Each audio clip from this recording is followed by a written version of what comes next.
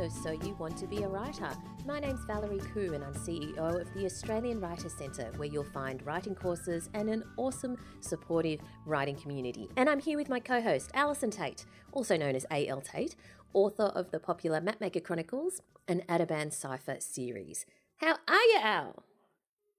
I'm actually doing surprisingly well, and I come to you from a position of a person who works by themselves for hours and hours on end, and has now developed, 3 co-workers and a dog.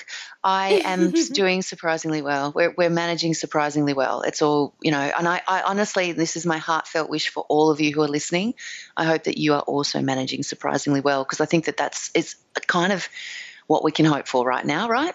What's been the biggest challenge? The internet's been a problem because, keep, when everyone's on at the same time doing videos and Zooms and God knows what else, that stuff, that can be a bit of a problem, but we're managing that. So it's a matter of everybody going, I have to do this at 10:30. And that's, that seems to be working out quite well. We're trying not to schedule, 3 Zoom meetings at the same time, which has been happening. So that's all fine. I guess just, keeping the boys on track with their schoolwork. The school's been good. Like they've been, they get daily, lessons and all of that kind of stuff. So that's been pretty good. I'm intensely grateful to the universe that I have high school age boys, not primary school age boys, because I think that would be so much more difficult. There's so much more sort of hands-on supervision required of the actual learning stuff when they're younger. Whereas my two are pretty good at just sort of getting on with it, really. We've got a routine. Everybody's got to do their thing sit down and do their thing. We have enough rooms, which is great. I'm intensely grateful for that, for not living in an open plan house. So everybody's basically got their own space, which is great. I think we're all just, doing the best we can. I think the person who's probably struggling the most with it is my youngest son. He's the most social of all of us. He's missing his friends. He's not used to, as much time by himself, and he's a very, very active boy, so he's missing all his 8 million sports. But, we're working our way through that and finding other things for him to concentrate on. To be honest with you, I'm really using this time to try and get him to work on his fine motor skills. His gross motor skills have always been brilliant, but because of his physical nature, he's not one to sit down for days and hours and draw and do all that kind of stuff. But he's been getting into drawing, which has been great. So, I'm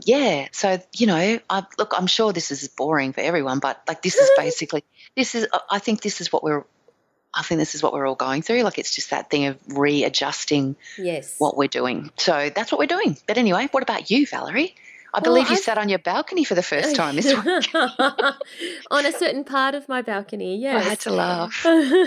Which goes to show how little I use my balcony, and I really should do it more often. You've lived in the house for how long? Almost 5 years. Yes, So it was interesting. I sat there and I went, I have never done this before. Because I looked around and went, I have never seen this view. Well, I've seen the view from that perspective before. So that was an interesting exercise. But I have to say, I have taken to this staying at home like a duck to water. And I really today will need to force myself to get out of the house and to force myself to go for some walks or something, because I've just... I think this just comes naturally to me. I'm a homebody. I'm walking. I'm still walking. Procrasti-pup. I don't think that poor dog has ever walked as much in his whole life. He's been taken for approximately 4 walks a day at the moment. Like, he's just, because it's a here I am walking my dog, so I'm out on the streets kind of thing. Yes. But even for someone who spends a lot of time at home, I do need to get out. Like, I do find the walls close in sometimes. It's interesting. But anyway, I'm glad that you've rediscovered your balcony. I'm pretty happy about that. Yes. So we want to give a big shout out to Scribble and Whisk from Australia, who left us a 5-star review on this podcast, calling it fun, inspirational and motivating. And they said, this is my go-to podcast for all things writing and publishing, full of useful tips and industry information. It's upbeat and motivating. Valerie and Alison are lovely, and the interviews never fail to deliver a useful gem or two. Awesome. Thank you so much, you. Scribble and Whisk. Lovely. It. I like to be described as lovely. That's great. Yes. And Made my day. I like the word, I like Scribble and Whisk. That sounds really cool, don't you think? It does. I do. It's very, very good.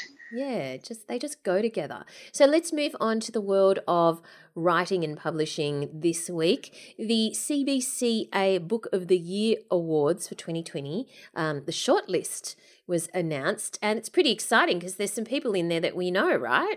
There are. Our AWC family is kicking goals left, right and centre. We just want to give a big shout out and congratulations to the wonderful presenter Leslie Gibbs, who's been shortlisted for her absolutely beautiful picture book, Searching for Cicadas. Love that book. Which is just a gorgeous, gorgeous book. And, of course, Astrid Schult, who is an alumna of the Australian Writers' Centre, and her YA novel, her debut YA novel, Four Dead Queens, is up for Book of the Year Older Readers. And she actually has a brand new book out. I think it's like this week or last week it came out, called The Vanishing Deep, which looks amazing as well. So congratulations to Astrid all round on those things.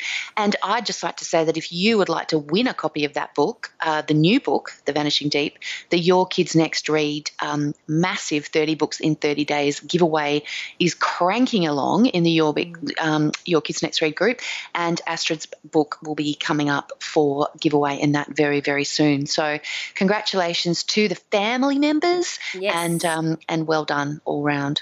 Yeah, fantastic. Very, very exciting. So you also have this great post on your blog, Writing for Kids, 5 Top Tips for Creating a Page-Turning Story. Well, speaking of the AWC family having an amazing week, let's talk about the incredible Sue Whiting, who is, of course, a presenter at the Australian Writers' Centre. And she presents writing for children and young adults. Is that correct, Valerie? From memory? Yes, she I'm does. thinking about that. Yes. But Sue has a new book out. Again, it's a middle grade novel called The Book of Chance. And it's a kind of page-turning thriller for middle grade readers, which Sue is very, very good at. And she has written a post for my Writing for Kids series. So on my website, alisontate.com, I have a series called Writing for Kids, which is actually writing tips for children by some of Australia's top children's authors. So if you have a young reader who's interested in writing, it's a fantastic series. Or if you are a sort of a new writer, a beginner writer, it is also a fantastic series for you, because it's the tips are brilliant, and they just, as I think we've talked before, the basic premises don't change. It's just the language and the way in which you deliver them when you're teaching them that changes depending on your audience. But you learn a lot from reading this series. But her series is her post is 5 top tips for creating a page-turning story. Great tips too. Which is fantastic. I like one of them is be a meanie, which is so true. You want your readers to turn the pages. You have to be mean to your characters. And as Sue says, it is your duty as the boss of your stories. So you have to get your characters into lots and lots and lots of trouble. You've got to make trouble for them. You have to give them a very, very bad day. And the other one that I really love, which is one that I think a lot of people miss when they're trying to write action adventure and, exciting stories, is that there's a tip there that she says which is slowly does it. Yeah. And as she said, this might sound contradictory, and she doesn't mean to make your story slow, but you have to keep those secrets and surprises up your sleeve. Those revelations have to be revealed slowly. And I remember us having a conversation with one of our authors. I can't even think who it was now. It was that lovely deep voice. I can remember the deep voice, and that's all I can remember. Talking about one of the great tips for writing crime or, like thrillers, is to make your reader wait. And you've got to drip feed that information through the story, even as the action is exploding around you. And I think that is a great tip from Sue as well. So it's a great post, and I think if you're interested in writing that kind of story, action adventure, page turning thrillers, have a look at it. And huge congratulations to Sue Whiting on the launch of the Book of Chance. Yes, absolutely. So go get your copy, The Book of Chance. Now, we also have a post on the manuscript awards that you can enter in 2020, and there's so many in there that you can check out. This is a post that's on the Australian Writers Centre blog, and of course, we'll put the link in the show notes, and you can find the show notes at soyouwanttobeawriter.com.au. But there's everything. There's the Valerie Parv Award, which is for romance writers, the Kill Your Darlings Unpublished Manuscript Award, so that's really awesome for early career authors, and a whole swag of awards that you can, the Vogel, of course, and the deadlines are around end of April, end of May, end of July, so you've got time to get yourself organised and get in there, because often some people's careers are launched as a result of either being shortlisted or, of course, winning an award of this nature. So it's a good one. Excellent. Also, what's the latest in the Your Kids Next Read giveaway? Is there any more We already news? talked about that. No. I thought there was extra news apart from the fact that, No, it's just that it's on, and you could win a copy of Astrid's new book and all manner of other books every single day. It's the Aussie Author Super Tour, which is taking place over 30 days. So there's a huge array of different books on offer, from picture books right up to YA. You just need to be a member of the Your Kids Next Read Facebook group to enter, and I think that's probably all that we need to say about that.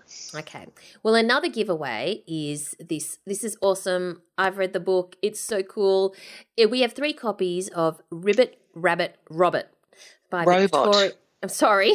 Ribbit, Rabbit, Robot. Where have you been? 3 copies of. I have read it too. 3 copies of Ribbit, Rabbit, Robot. Wibbit, Wabbit, Wobot. Oh, my God. By Victoria McKinley, who is a graduate of the Australian Writers Centre. She's done writing picture books. She's done freelance writing stage 1, among many other courses. And she splits her time as a freelance writer and picture book author. And I caught up with Victoria a couple of weeks ago, and she had the copy in her very own hands. And it's such a great... It's such a cool picture book. So, a magical picture book from an exciting new author, Victoria McKinley, and illustrator Sophia Karmazina. When a friendly frog, a greedy rabbit, and a robot with a short fuse find a magic lamp, chaos follows and friendship is found. This is a hilarious tale about kindness and always reading the fine print. There are detailed illustrations paired with simple alliterative text like Ribbit, Rabbit, Robot. And themes include selfishness, greed, and friendship, and the importance of paying attention. It's a really gorgeous book. Sounds like something you should read, Valerie. The importance of paying attention. Sounds perfect. You can go to writercentre.com.au/win for your chance to win. Entries close on the 13th of April. And so just go there and follow the instructions. If you are listening to this podcast in the future, don't worry, there'll be some other fabulous competition for you to enter. So that's writercentre.com.au/win for Ribbit, Rabbit, Robot. Whew. Oh, my goodness. Rabbit, Robert. So, Al. Yeah. Are you ready for the word of the week? Even in lockdown, I'm ready for the word of the week. Well, we're not meant to be using that word, lockdown, are we? That's not a word of the week. Are we not meant to? According to ScoMo, he doesn't like using that word, lockdown. Oh, all right. I'm sorry. Reason. What are we supposed to use instead? I guess we're not really locked down. Restrictions. Yeah, we're a bit restricted. Mm. So anyway, the word of the week is heterodoxy. Heterodoxy. Do you know what it is? No. Well, this is almost like the opposite of orthodoxy. So, where orthodoxy often refers to a conforming belief or opinion, his beliefs were really orthodox, you could say, heterodoxy refers to holding views that differ from those which are widely accepted. So it's like the opposite, right, of orthodoxy. Heterodoxy. Lovely. I don't. Use it in a sentence for me, can you? His heterodoxy was unsurprising considering his eccentricity. considering his eccentric nature or something like that. Okay. All right. I'll remember it. Yes. So, who is our writer in residence this week? Oh, this is so fun. I'm so excited about this one. So we are, of course, as part of our, mission to support authors in these difficult times where launches are being cancelled and the whole publishing world has had to shift online in a slightly pear-shaped fashion. We are doing a series of interviews with debut authors, which I'm very excited about because, I think it's a really interesting – they're always very interesting conversations to have with how people fit things in and get the writing done to get that first book out.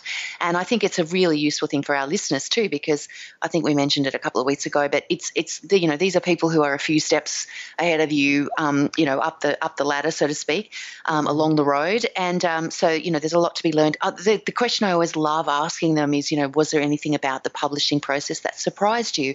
And the kind of answers to that. And I also love the different roads that people use to come to this position of having their first book out. But blah, blah, blah, that's all about me. Let's talk about our interview. And we are talking to Claire Bowditch, whose first book it's a memoir, came out recently. And I have had a fantastic chat with her. She's so incredibly entertaining, such a lot of, different, creative and life experiences to bring to her memoir. And this is the book that she told herself that she would write when she was 21 and when she was brave enough. And, it's taken 20 years, but here it is. And we had a lovely chat about it. Claire Bowditch is an ARIA Award-winning musician, Logie-nominated actor, and one of Australia's favourite speakers. Her debut memoir, Your Own Kind of Girl, is out now through Allen and Unwin. Welcome to the program, Claire. Well, what a treat to be with you. I listened to your podcast as I was trying to become a writer, so this is a wonderful full circle moment for me. Well, it's very exciting to think of you listening to our podcast. Now I'm going to have to go back over what I've said now and see if it's all up to scratch, really. It was great. Let me look at you with your ARIA Award and your Logie nominated. It all looks very impressive. Oh, it's pretty fabulous, isn't it? Look, the Logie nomination has been a running joke because it did actually happen. You're not lying in your bio. I'm not sure I was worthy of that. Logie. Anyway, we didn't win that one. Some other bastard won it. So we've just stuck with the ARIA, and it's good fun. It's pointy. It's a good doorstop. Fantastic. And just reminds us on weeks like this when we're not working that we will work again. Fantastic. But, and now you've sort of stepped out into a whole different area and, you're a debut author, which is a whole different world to being, it's out of your comfort zone a little bit. And you open your memoir with a prologue, and in that you tell readers that this is the book you promised yourself at 21 that you would write one day.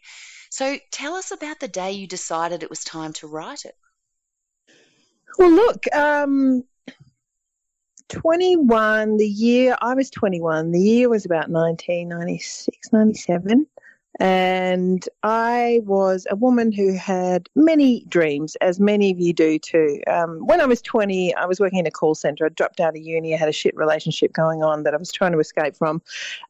Lovely guy. We just, when you get into that codependent awfulness, and we couldn't, things were a little dark, and I decided that it would be a really great idea to do what's called a locational in the business. We just get up and we're going to go to a new place, we're going to start again, and everything's going to be great, which is one of the options that is currently not on offer at the moment in the middle of COVID-19 business. But there it was. I left, I went to London, but on the night before I went to London, I wrote a big long list of all the things that I wanted to do with my, what Mary Oliver, the great poet Mary Oliver, would call your one wild and precious life. And on that list, right at the top, was that I one day wanted to write a book. And all of these things felt utterly impossible at the time. Like I said, I was working in the call centre. I had never really played any of my own songs in public. I had been a backup singer around Melbourne in pubs, but I had all these dreams, and writing a book was really important to me. I wrote in my diary, in my journal, every single day. I had since I was 13, and I was writing lyrics and stories, and they're all very, very secret because I thought they were just terrible. Anyway, nothing was good enough, but there I was giving it a crack.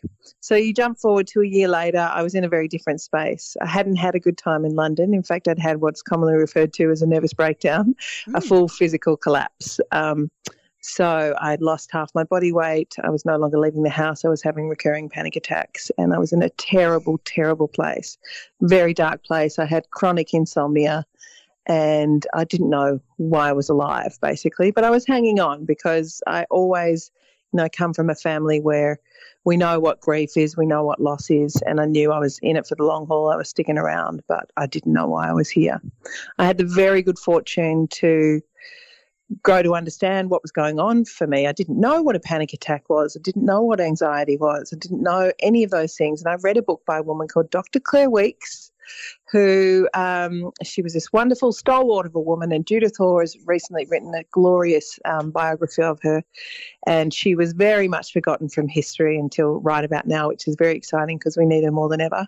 She's passed on, but her book effectively taught me a simple technique for managing and understanding and recognising my anxiety and no longer being bluffed by it. And in that experience, and this is a long answer, but it's important that I sort of say this up front, this is the reason I wrote my book and felt inspired to write my book, because I began to understand exactly how much a book can change a life, can offer comfort, can offer support. And I thought to myself in that moment, right, if I do recover from this experience, I will one day tell this story. Now, it was the 90s. Mental ill health was not something we had much language around. It was incredibly awkward. And the thought of actually saying these things out loud was, sort of spiraled me back into panic. But I'd made a promise to myself and to buy myself some time as I recovered. And this is long before anyone knew me in public or any of those things. I made myself a promise. I said that one day, when I was very, very old, aka 40, I would write this story. And 40 came, and it was time to do it. I had tried many times before. I'd failed. I tried to write it as a book of poems, as a play, as a television script, and it was just a bunch of bollocks. I needed to tell a true story, and I finally did. So you kind of had the midlife crisis at 40 and sat down and did it? No, I had the midlife crisis at 21, and at 40 I had the gumption to do it. Well, yeah. I just didn't have any. I don't have any shame around it anymore. I don't, and my children are old enough for me to not worry that they were going to be, the kids at school weren't going to tease them because their mum had had an episode of mental ill health. Which, guess what? This generation are very au fait with the language of mental ill health. Yeah, it's a different world now to what it was in the 90s when you were experiencing it like that. Absolutely. Yeah. But the reality is I tried to do it when I was doing a million other things, like being a radio broadcaster and all the rest of it. And the story was just too intense. I needed to put all those things aside. And it took me about 18 months from where to go to finally write it and get it published. So what did you want the book to be? Because the thing that I find every author, no, it doesn't matter what you write, is you have this idea in your head of what this book is going to be, and then you spend months and months and months and months trying to make the book into the thing that you want it to be. And sometimes, I don't know that you ever get to the shining place where your inspiration first had you, but you get as close to it as you can. So tell us what you wanted the book to be. Like, what did you want for it and from it? It was very, very simple. I knew that this wasn't a rock and roll memoir. This was nothing to do with my career. This has nothing to do with fame or any of the reasons people would know me. I wrote it for the very simple reason that I had that memory of having been helped by a book. I knew it was a useful story because I had worked out a few things that were useful. And that was the compulsion. That was sort of the feeling of it.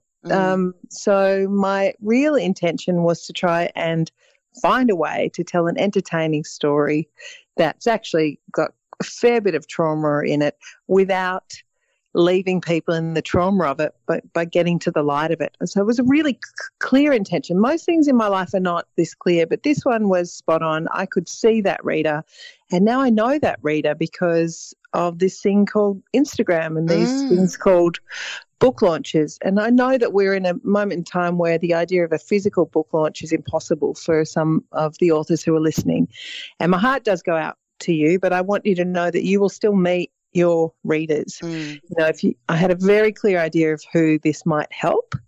And I know that that's not a terribly literary ambition, you know, this book will be useful to someone, but I really think it was that simple. It was like a baton. I was handed it at 21. I've tried in my work to pass down what I could of that, and this was just a clear sort of, here you go. Hope you go run with this, see if it's useful. So when I read it, I feel as though I can hear you speaking, like the voice of it is very, very clear, you know, and now that I'm talking to you here, I can even hear it even more strongly. So therefore you are in my head forevermore. I may as well just have dictated it onto Dragon Dictate and press. It kind of does feel that way. It's like you sat down one day and we're like, well, let me tell you a story. I wish. Oh, my God. No, wouldn't that have made it easy? But did it actually, like, I know that you wanted it to be useful, and I know that you wanted readers. Seriously. Yes, it did nearly kill me. No, go on. Yeah, did it? Well, we'll get to that bit. But did it actually feel strange? Like, it's a very personal story, and I know that you wanted it to be useful and you wanted it to tell it, but did it feel strange when it hit the shelves knowing that people would actually be reading it? Because there is that moment of, oh my gosh. Wow, yeah.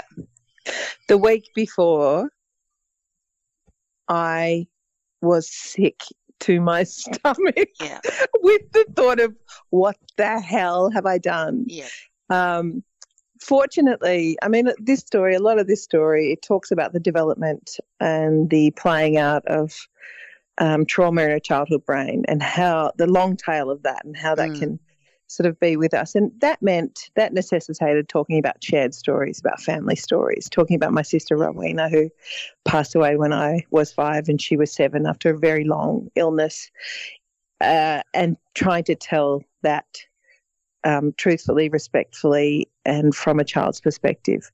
But there was because she had lived in intensive care on a life support machine for 2 years, there was a lot that I needed my family's help with and permission with, and we had conversations that we've never had. You know, anyone who's lost a sibling or lost someone in their family knows that there are things that, you know, you just carry on and you do the best that you can, and if you don't have to go back there, you don't, because, you know, my fear was always that I would cause additional trauma. And I know many of you are writing memoirs, you're listening, and you're thinking, how will this affect people or otherwise? Look, my approach was, I wrote what I wanted to write.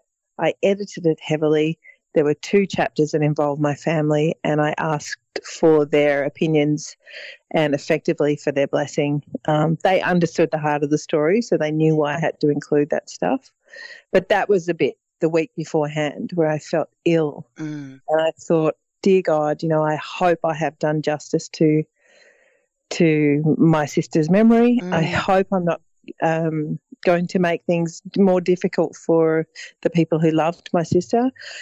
And what the hell am I doing? So to me, now I look back and I can say, oh, yeah, every time I've done anything that was useful or interesting or, you know, that meant something to me, I can shit myself in the bit just before you make it public. Yep. And that to me is a sign that, you know, if I've done the work, that's a sign that I'm on the right track and that this is going to connect with someone.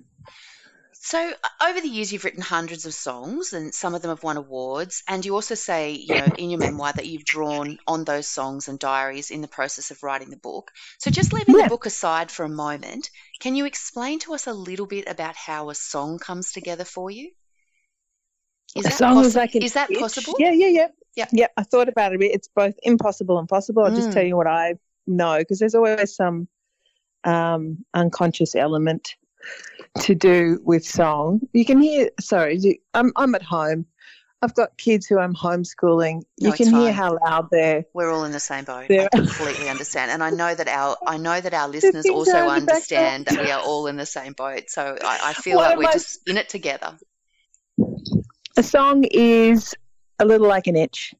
It appears, it's usually embedded in a feeling that I don't understand. It's like a picture out of the corner of your eye, and I feel restless and unhappy until I sit down and invite it in and ask, what are you?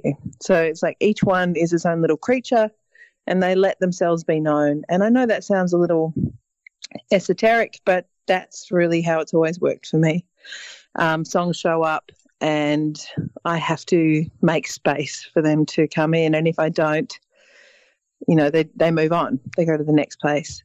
Do they show up lyrically, or do they show up musically? They show up first as a feeling, and then usually I will sit at an instrument and I will, so just practical stuff. I've always done this, whether it was a mini disc player or a tape recorder or an iPhone. I press record, I start playing, I find that there are some words that I sing over the top. I start to get a sense coming together of what this thing is about or the theme of it. Or sometimes I don't get that until I listen back afterwards and I go, excuse me, I've written another song about X, Y, and Z. For example, the album What Was Left, I realised as I was writing those songs, that was my second album, first album I wrote after becoming a mother. I realised that there was, the theme of that was grief, that in becoming a mother, I had to go back and revisit my own childhood.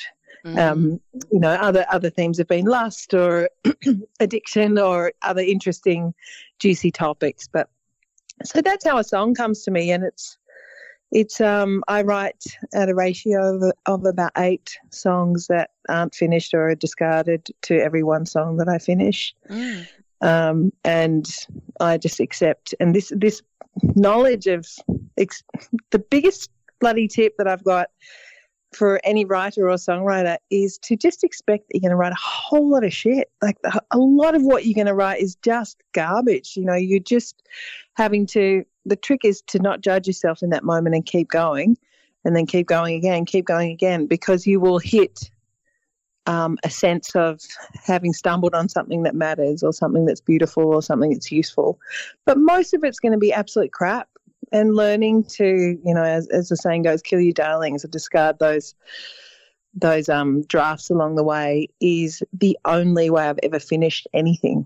If I stopped at the first notion of, oh, my God, this is no good, then I would still be perhaps quite happily working as a team leader in the call centre. So when it came to writing your memoir, and you say that you drew on the songs for that, was that the lyrics you drew on, the feelings that you drew on? Like how did you use what you've written all of those years of all of that writing that you've done? Because songwriting is such a lot of intense internal, summoning up, isn't it? So how did you use those songs in the writing of the book? I'm pulling out a copy of the book now, and I'm just looking in the chapter headings, because effectively what I did was I named almost every chapter after a song. I'm one of those people who overwrite. I overwrite, not underwrite, as just explained. So I wrote about 4 times what I needed for this book. Most of it was just bullshit and unnecessary, and just because, that cathartic bit where you have to write it out. And then I went back and was able to use a friend of mine, Emma Rusciano, who's another writer, and she's a comedian, and she's all of the things.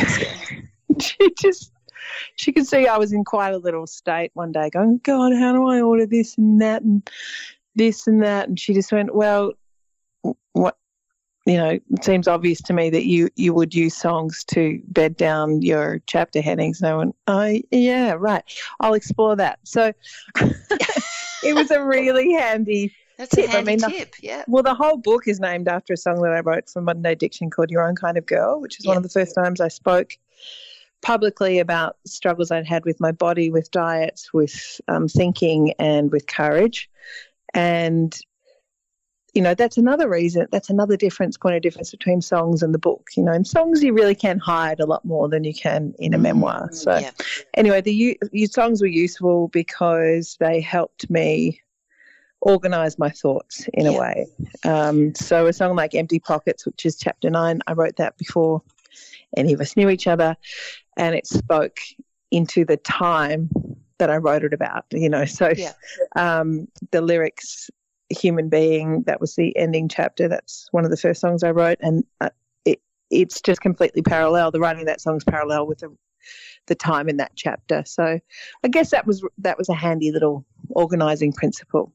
Okay, so when you actually sat down to write the memoir, did you start at the beginning? Like, did you progress the manuscript in a kind of logical, I'm going to start here and I'm going to write all the way to where I'm up to right now? Or did you do bits and pieces? I know. Well, this is the question. Like, what's the process for writing something like this for you? So my process was incredibly messy, full of self-doubt, ill feeling, avoidance. My only saving grace is that I kept showing up, and I kept asking for support and help along the way. I really did. I from people I trusted, not just sort of randomly, from other friends who had survived this process. I was able to text them and say, "Is this normal? I feel like giving up." And they would say, "Yes, that's normal. Just keep going." And then, that went on for 18 months. So it was, I don't think the writing of a memoir is for the faint-hearted. I will write another book, I'm sure of it. And I do suspect, and this could be foolish, but I do suspect the writing of a memoir is the hardest book that you write. And I look at I open the book and I look at how much it benefited from editing and conversation. And my publisher, Kelly, was an absolute champion. Kelly Fagan from Allen and Unwin. She fought hard for the book in the beginning. She worked hard on the book with me. She took on a big task because I was a first-time writer. And between her and Ali Laveau and Krista Munz, who helped with the editing, we have a finished product. But I got to say, if you left me in a room on my own with it, I would still be in my sort of habitual compulsive way, still be writing and rewriting the same chapter. Okay. What helped me? So deadlines helped me, responsibility helped me, and commitment to other people helped me. Did you have a contract in place for the book before you began? Like, how did it come to be published? No, I tried for many, many years to write. Like I said, I really did write this book in a few different ways and try to avoid the intensity of making it a memoir.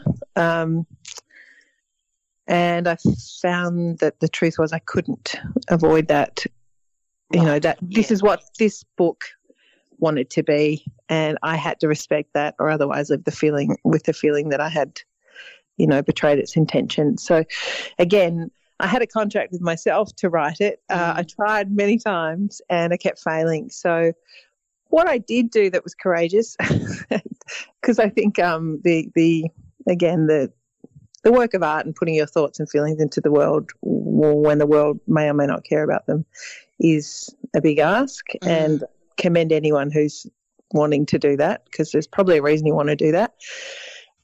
What I did do was I let a couple of friends read my script. I'm very lucky to have a husband who has a good friend called Peggy Frew, and she's our good friend. She has been in a band with my husband for 20 years. So Peggy was a first reader and Jamila was a first reader, and they gave me some encouraging, useful feedback.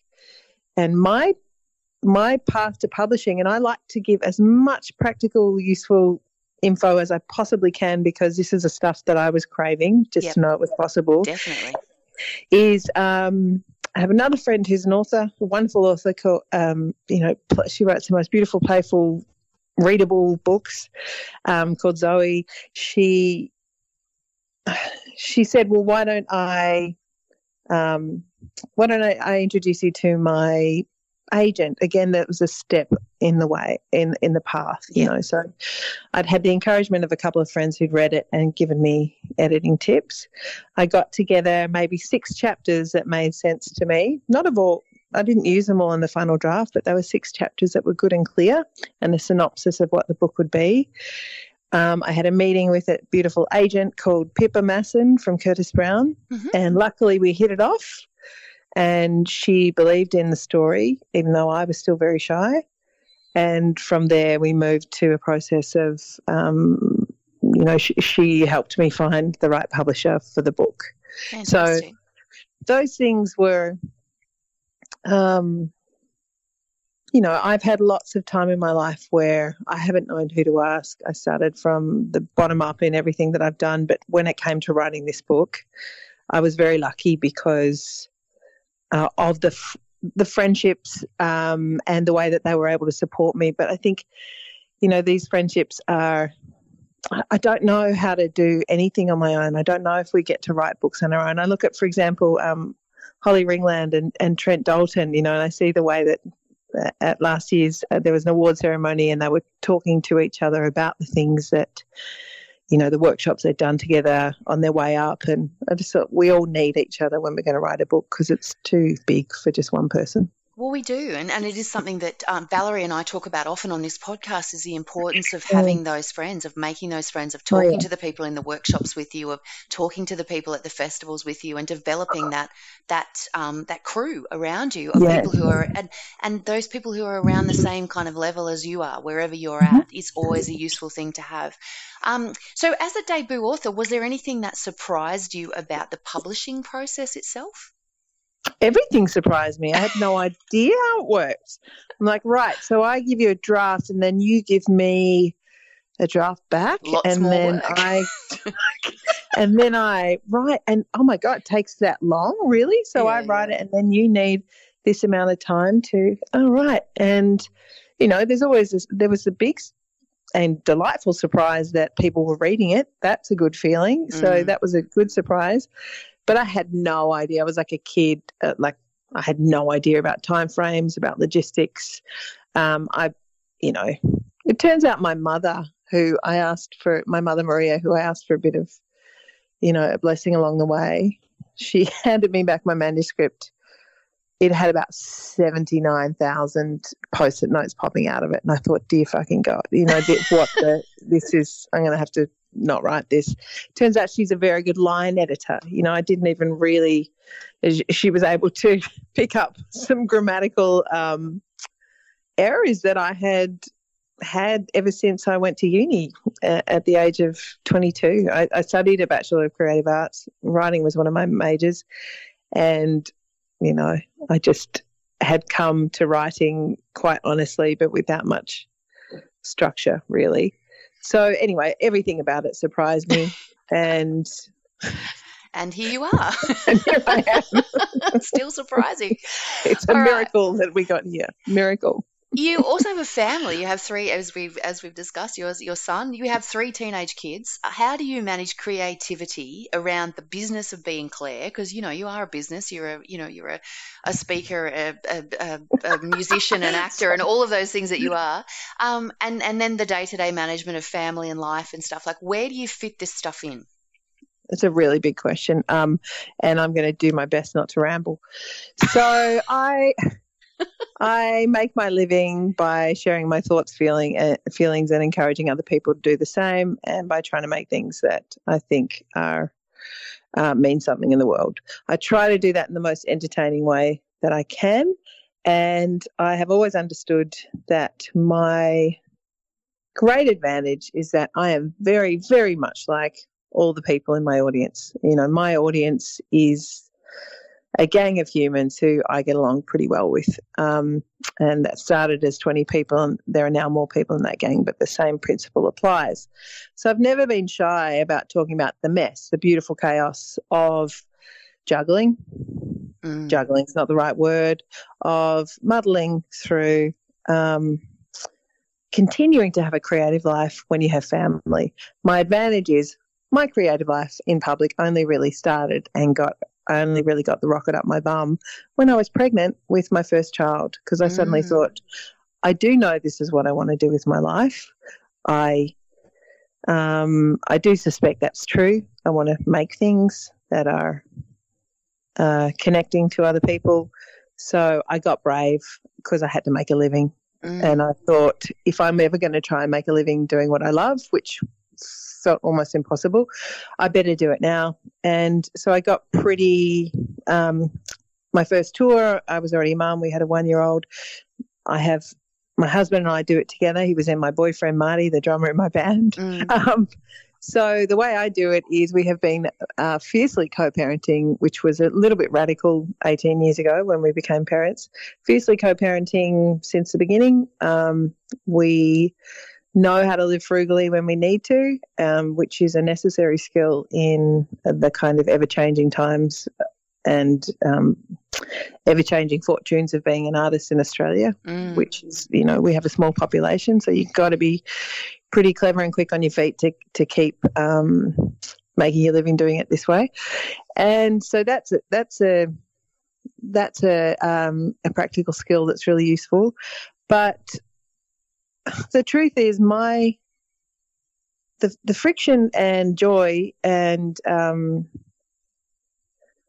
muck and disappointment and glory of attempting to be a mum to these beautiful kids is a fuel in my creative life, because it keeps me curious and asking questions, and it keeps me wanting to do something useful in the world because I love them and I want to make them proud.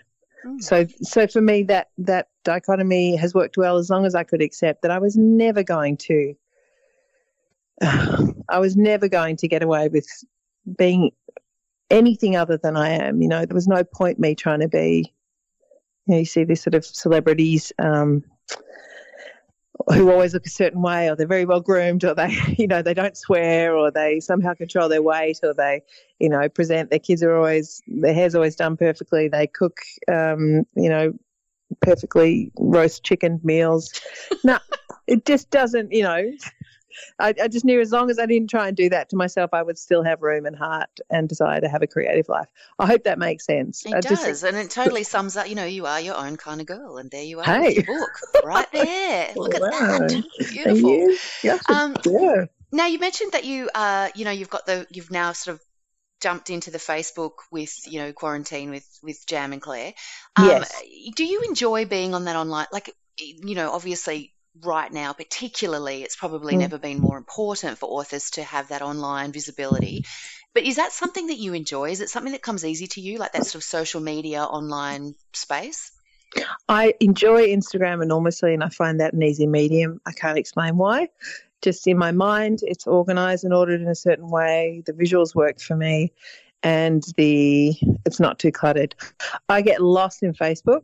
Our quarantine group was a really beautiful idea that Jamila had, and I'm in there learning as I go. I like Facebook, but I've never been very good at administrating groups, because I don't like saying, it has to be a curated space, otherwise it's just a clutter.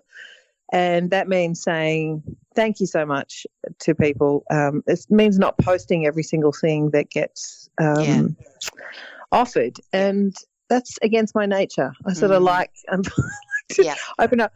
Thankfully, Jamila is a natural-born boss. She's very good at that. She's has a media background, and she has an eye for what's going to. She knows how to edit. She knows how to edit, and that's a real gift to the people in that group. Like I said, we thought there'll be 50 people. There are 5,000 today. If it's a little like the virus itself, it keeps sort of multiplying, which is, in our case, a positive thing, because those women and a couple of men are giving me a reason to get up in the morning and a thing to do and a hopeful place to be, because their courage and their honesty in there is exciting to me. It's keeping me going. In the last week, Jamila and I have just done silly things, like we fold washing as we're doing Facebook Lives.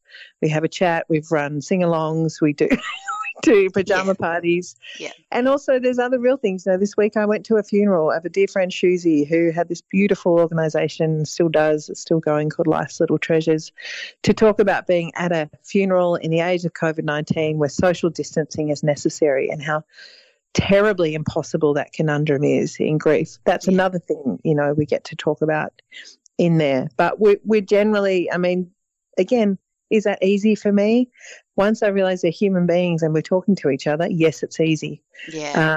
What's not easy is, at the moment, I can't answer every DM I get, and I want to. I don't like that feeling. You need to set some boundaries. Yeah, and that's annoying to me. But that's, it's just arrogant to think it's going to be any other way. So yeah, I don't mind it. I quite like it. Okay. So what's next for Claire Bowditch? Like, I believe you've got a new album. Is this correct? Well, did I make that up? No. I could have made it up. Like, it's possible. Look, I've got a couple. I'm quite unlike most other creatives, in the last 2 weeks, I actually was set to, Marty and I, our family was set to have a bloody good season. We had some wonderful events lined up, and unfortunately 14 of 15 events, including Sydney Writers Festival and Melbourne Writers Festival and Newcastle Writers Festival and Blue Mountains Writers Festival, have either been postponed or cancelled or changed, and most of the ways that I make money have been cancelled. Here's where I'm fortunate. I do have 2 projects that are on the go. So, yes, there's an album on the go. And Island Records have been very bloody generous and patient as I've sort of gone, yes, this is a year. Oh, I think I'll write a book. Oh, I think I'll do a radio show. So I think I'll do something else. Anything else. I do. I love them very, very much. But what I'm also doing is I'm doing an Audible original. I've been working on an Audible original, something that's sort of based on the themes of Your Own Kind of Girl, but quite practical. And I won't give away any more because it's going to be fun. But I'm also working on that at the moment. So fantastic. I will continue doing that, hanging out in my Facebook group. Folding washing. But I just want to put a little shout out there. I know it is a really tough time for anyone who is going to write a book or more than that was going to release a book in this period of time. We were due to do events with, I'd been invited to do an event with Trent Dalton. We were due to do an event with Julie Gillard, which we hope will still go ahead. Who knows? But in this, it's not just first-time debut authors who are needing to pivot and be clever or postpone or feel scared in this climate. It's all sorts of writers. And I just want to, on a practical note, say if you've written a good book and you're able to find creative ways to back it and be useful or be able to talk about it in this environment, there is some juicy freaking opportunities because book sales are up, actually. The independent bookstores who we love and support are going to need good books to sell when they open their doors again. And if you can offer them one and make yourself, beloved to them and do them a favour by writing a bloody good book, then good on you, go for it. And if I can be helpful, honestly, do DM me, even though I might take a while to get back to you. But I do, Claire, do want to boundaries. Remember, we just talked about this. I know, but I do. I know. I mean, I nearly put my book off and to release it around about now because of chronic self-doubt. I feel lucky that I didn't because you have to put a lot of energy into pivoting, but you can do it. You can do it. All right, well, let's finish up today. It's been can I just say, and I'm sure that our listeners will agree, it has been an absolute pleasure. Alison with 2 L's, it's been my pleasure. Fun. I love it. But I just want to finish up for today. We always ask our authors for their top 3 tips for writers, and I'm sure you'll have some crackers for us, Claire. Well, the first one is expect to feel like absolute shit. Expect to have a very, very, very loud voice of self-doubt there. That's completely normal. That is your survival brain saying just stick to the norm and don't, just keep it simple. So number 1 is expect to have the voice of self-doubt there and write anyway. Number 2, for me, what really did help was writing first thing in the morning and being routined with it. So I treated it like a job, and it was my priority for the day. So that's number 2. And number 3 is really around what I've mentioned today. You need a crew. If that is your local library writing group, if that is your community group, if that is an online course, if that is your lecturer at uni, if that is just a friend who said, well, I'll read your book for you, call on them. And at the moment, like one of my mates, local lady, Catherine Devaney, for example, she does these classes called Gunners. She has a book about writing. If you don't have a structure or a mentor, just get that book. That's one of the many useful books that's available that'll give you a bit of a kickstart. Main thing is just sit down and write. Excellent. All right. Well, thank you so much to that, Claire, and good luck with all of your things, folding your washing and everything else as well. Oh, and the kids at home and all can I ask, is your house, is it just me or is your house, like, I have failed as a homeschooling mum, for one. My house is chaos. Look, I just think we all just need to lean into it. Honestly, I'm just like, I'm trying to keep a routine going where I can, and I'm also going, this is not a normal day. So let's just not have a normal time. It's just not going to happen. So I think if we can all do that and keep our washing folded, then we're doing really, really well. Exactly. Well done. Thank you very much, Claire. Thank you. It's been great to chat. Lots of love to everyone. This podcast is brought to you by the Australian Writers' Centre, a world leader in writing courses. Have you ever wanted to write your memoir? Do you have a story to tell but you're unsure how to write it in a way that's engaging and compelling for readers? Our course in life writing is presented by Australia's leading memoir writing expert, Patty Miller. Patty has mentored countless writers in the publication of their memoir, and now you can learn from Patty no matter where you live. Through live sessions held via online video, you'll watch your story come to life and gain the confidence you need to pitch it to publishers. Find out more at writerscentre.com.au/lifewriting. All right, awesome. Claire Bowditch, great interview. Yeah, it was very enjoyable. We've got school holidays coming up, and I think some parents are really getting themselves organised because a lot of people are buying your fantastic course, Creative Writing Quest for Kids, where you take through, you on video, kids through a step-by-step process of writing their own 800-word short story, and then they have the opportunity to send that to you if they want to and get video feedback from you, which is very exciting. What do you enjoy most about reading these stories, Al? Oh, do you know, I think the thing that's amazing about it is how when you're that young, like, because these guys are 9 to 14 for the most part, some of them are slightly younger, some of them are slightly older, you really have an instinctive grasp on writing like you talk. You're doing it, because that's kind of the only, it's pretty much like the voices of these stories are so engaging and natural because they haven't kind of become crippled by I have to sound like a writer as many adults do.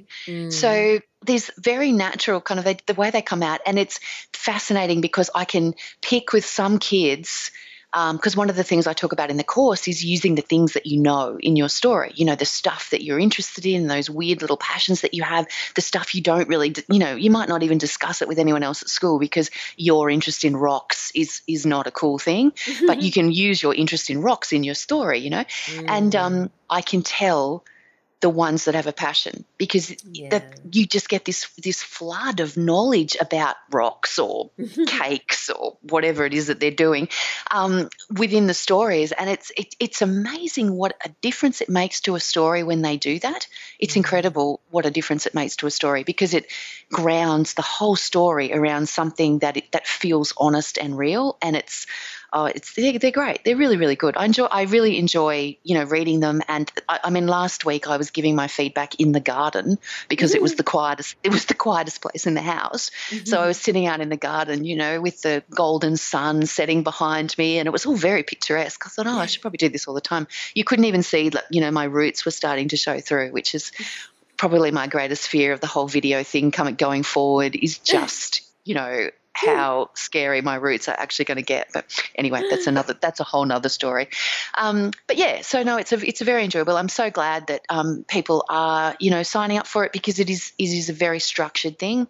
It's, 12 modules. It gives them a goal. It gives them a whole bunch of other things, of other activities that they can do around the course as well. So, yeah, the go stories forth. are great. Yeah, fantastic. All right. So what are you going to be doing until we meet again? I'm working on a new story. I'm writing a new manuscript. I've started Write a Book with Al, and I'm feeling my way into a new story, which is, if you're going to have to stay home, the best way to, go somewhere else is either to write your own story or read someone else's. I will be going for a walk. going for more walks because I got to get out of that. And rediscovering other aspects of your balcony. Exactly. All right. Where do we find you online, Al? You'll find me at AlisonTait.com, ALLISONTAIT.com. You'll find me on Twitter at AlTait, ALTAIT, and you'll find me on Facebook and Instagram at Alison Tait Writer. So please do come and say hello. You'll find me at Valerie Khoo, that's KHOO, on Twitter and Instagram and over at valeriekhoo.com. And you'll find the show notes, of course, at soyouwanttobeawriter.com.au. Thanks for listening, everyone, and we look forward to chatting to you again next time. Bye. Thanks for listening to So You Want to Be a Writer. You'll find the show notes at writerscentre.com.au/podcast or sign up for our awesome and often hilarious weekly newsletter at writerscentre.com.au/news, where you'll find writing resources, giveaways, competitions, and much more.